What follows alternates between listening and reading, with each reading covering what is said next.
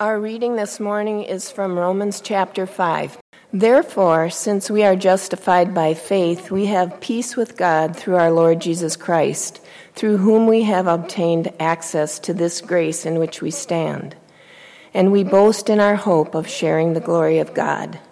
And not only that, but we also boast in our sufferings, knowing that suffering produces endurance, and endurance produces character, and character produces hope, and hope does not disappoint us because God's love has been poured into our hearts through the Holy Spirit that has been given to us. For while we were still weak, at the right time Christ died for the ungodly. Indeed, rarely will anyone die for a righteous person, though perhaps for a good person someone might actually dare to die. But God proves his love for us in that while we still were sinners, Christ died for us. Much more surely then, now that we have been justified by his blood, will we be saved through him from the wrath of God. For if, while we were enemies, we were reconciled to God through the death of his Son, much more surely, having been reconciled, will we be saved by his life. But more than that, we even boast in God through our Lord Jesus Christ, through whom we have now received reconciliation. The word of our Lord. In the name of our triune God, amen. As a kid, my parents and I went camping all the time. As I grew older, the camping trips I would go on were mostly with the Boy Scouts, but as a young kid, it was always just the three of us. My parents, still to this day, they told this story last weekend, they love to tell a story from when I was about a year old. One weekend, we went camping at a state park in Pennsylvania, where I'm from, called Promised Land. It was one of our most favorite state parks to go camping. I had just learned how to walk, and apparently I loved to wander and explore. While my parents were setting up our tent for the weekend, I had decided to go on a little excursion around the campsite. My parents turned their back for just a few seconds to get the tent ready, and when they turned around again, I was gone. Nowhere to be found. Now, I'm not a parent, but I can only imagine what they were thinking and feeling in that moment. Fear, terror, maybe even anger or frustration. Well, as the story goes, they looked down both sides of their old tan and white Ford van, and I was still nowhere to be found, until finally they walked around to the front of the van, and there I was, all of 1 year old, grabbing onto the front of the bumper with everything I had with a big smile, giggling away, happy as can be. I'll get back to this story in a second, but I want us to direct our attention to Paul's letter to the Jewish Christian church in Rome. We heard the beginning of this letter last week with a triumphant proclamation that Paul is unashamed of the gospel and that we should be too. But then Paul goes on and on and on to say over the next 4 chapters that all people are actually, quote, bound to their sinfulness.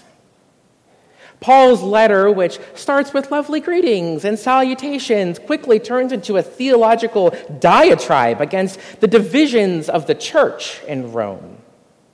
Paul lifts up the people who don't acknowledge or honor God.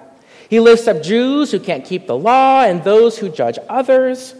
He basically lifts up all people and says that since we've all sinned and that no one is perfect, then obviously the wrath of God is going to come down upon us.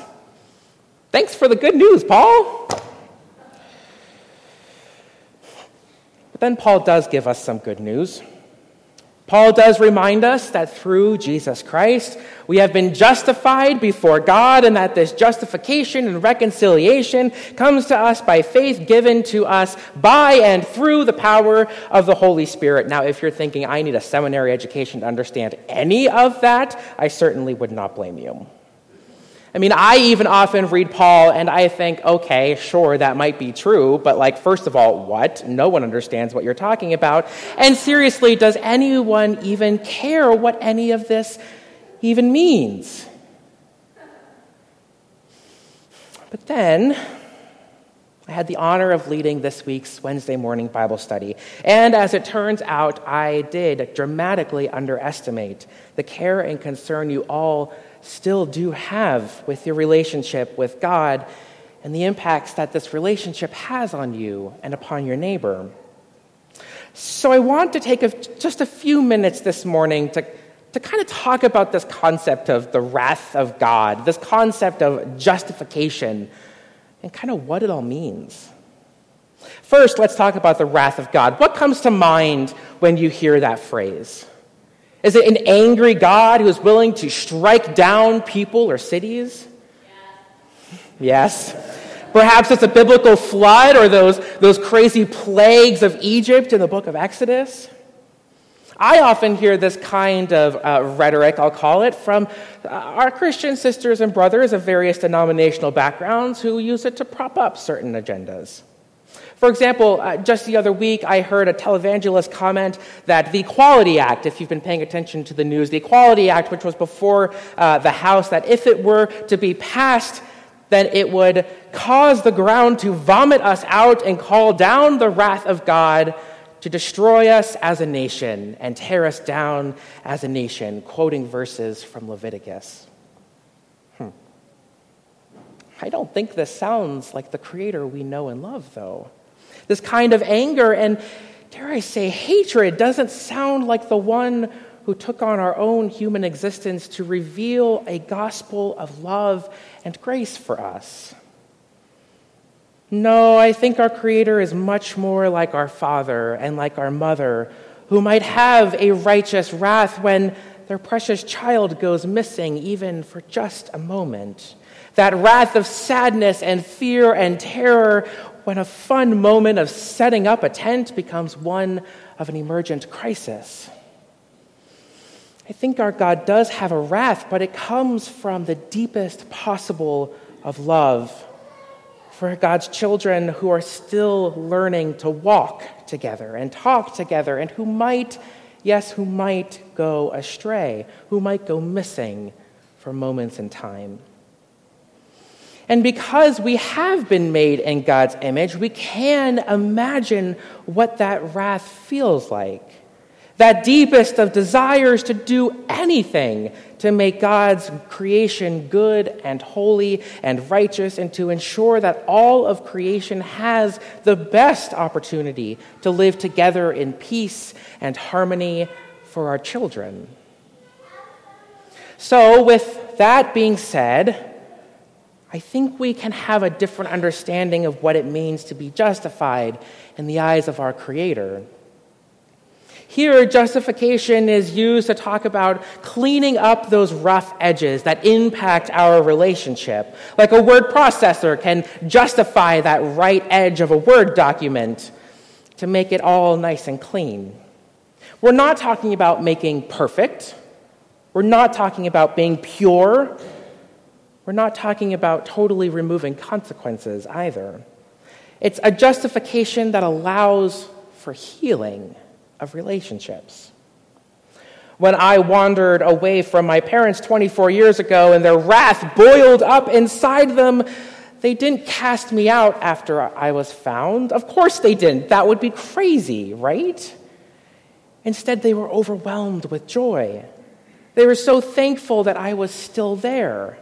And my sin of leaving without permission, I'm sure, had consequences on my family, but it didn't define our relationship for the rest of the weekend. It didn't have power over us moving forward. This is how our Father and our Mother in heaven experiences each of us too. We are not perfect. We will wander off. And God's wrath may be made known, but it's not to frighten us or to beat us into submission. It's simply a pure reaction to the desire to bring each of us back into experiencing God's love for us each and every day. This morning, we hear Paul's words for us on the effects that living in this state of justification can and should have. Paul tells us this morning to boast about it. He says we should brag about how amazing our Creator is, that we can live in this state of permanent relationship. Paul reminds us that even though we may be enemies, even though we may be weak, even though we may be sinners, our God still loves us and is constantly working to help us be righteous, to help us be good and whole and wonderful created children so that all of creation might just benefit from it. Yes, Paul tells us to boast because we gather around a story of our Creator who dared to come into our existence and dwell among us so that we could see that this place, this home which has been gifted to us, we can see what it's supposed to look like and be like.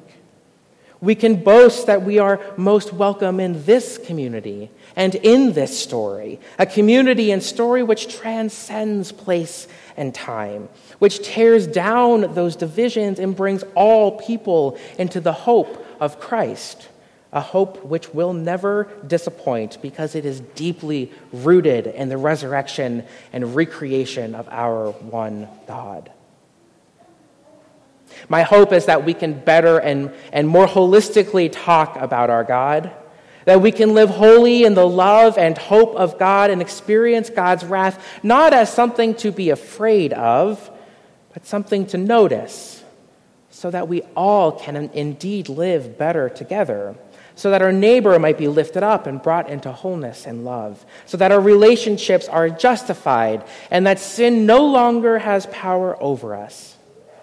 Because in God's kingdom, hope is found in the beauty of good and healthy relationship, which does reveal God's love and allows space for the Holy Spirit to move and to work and to build faith in us all. Amen.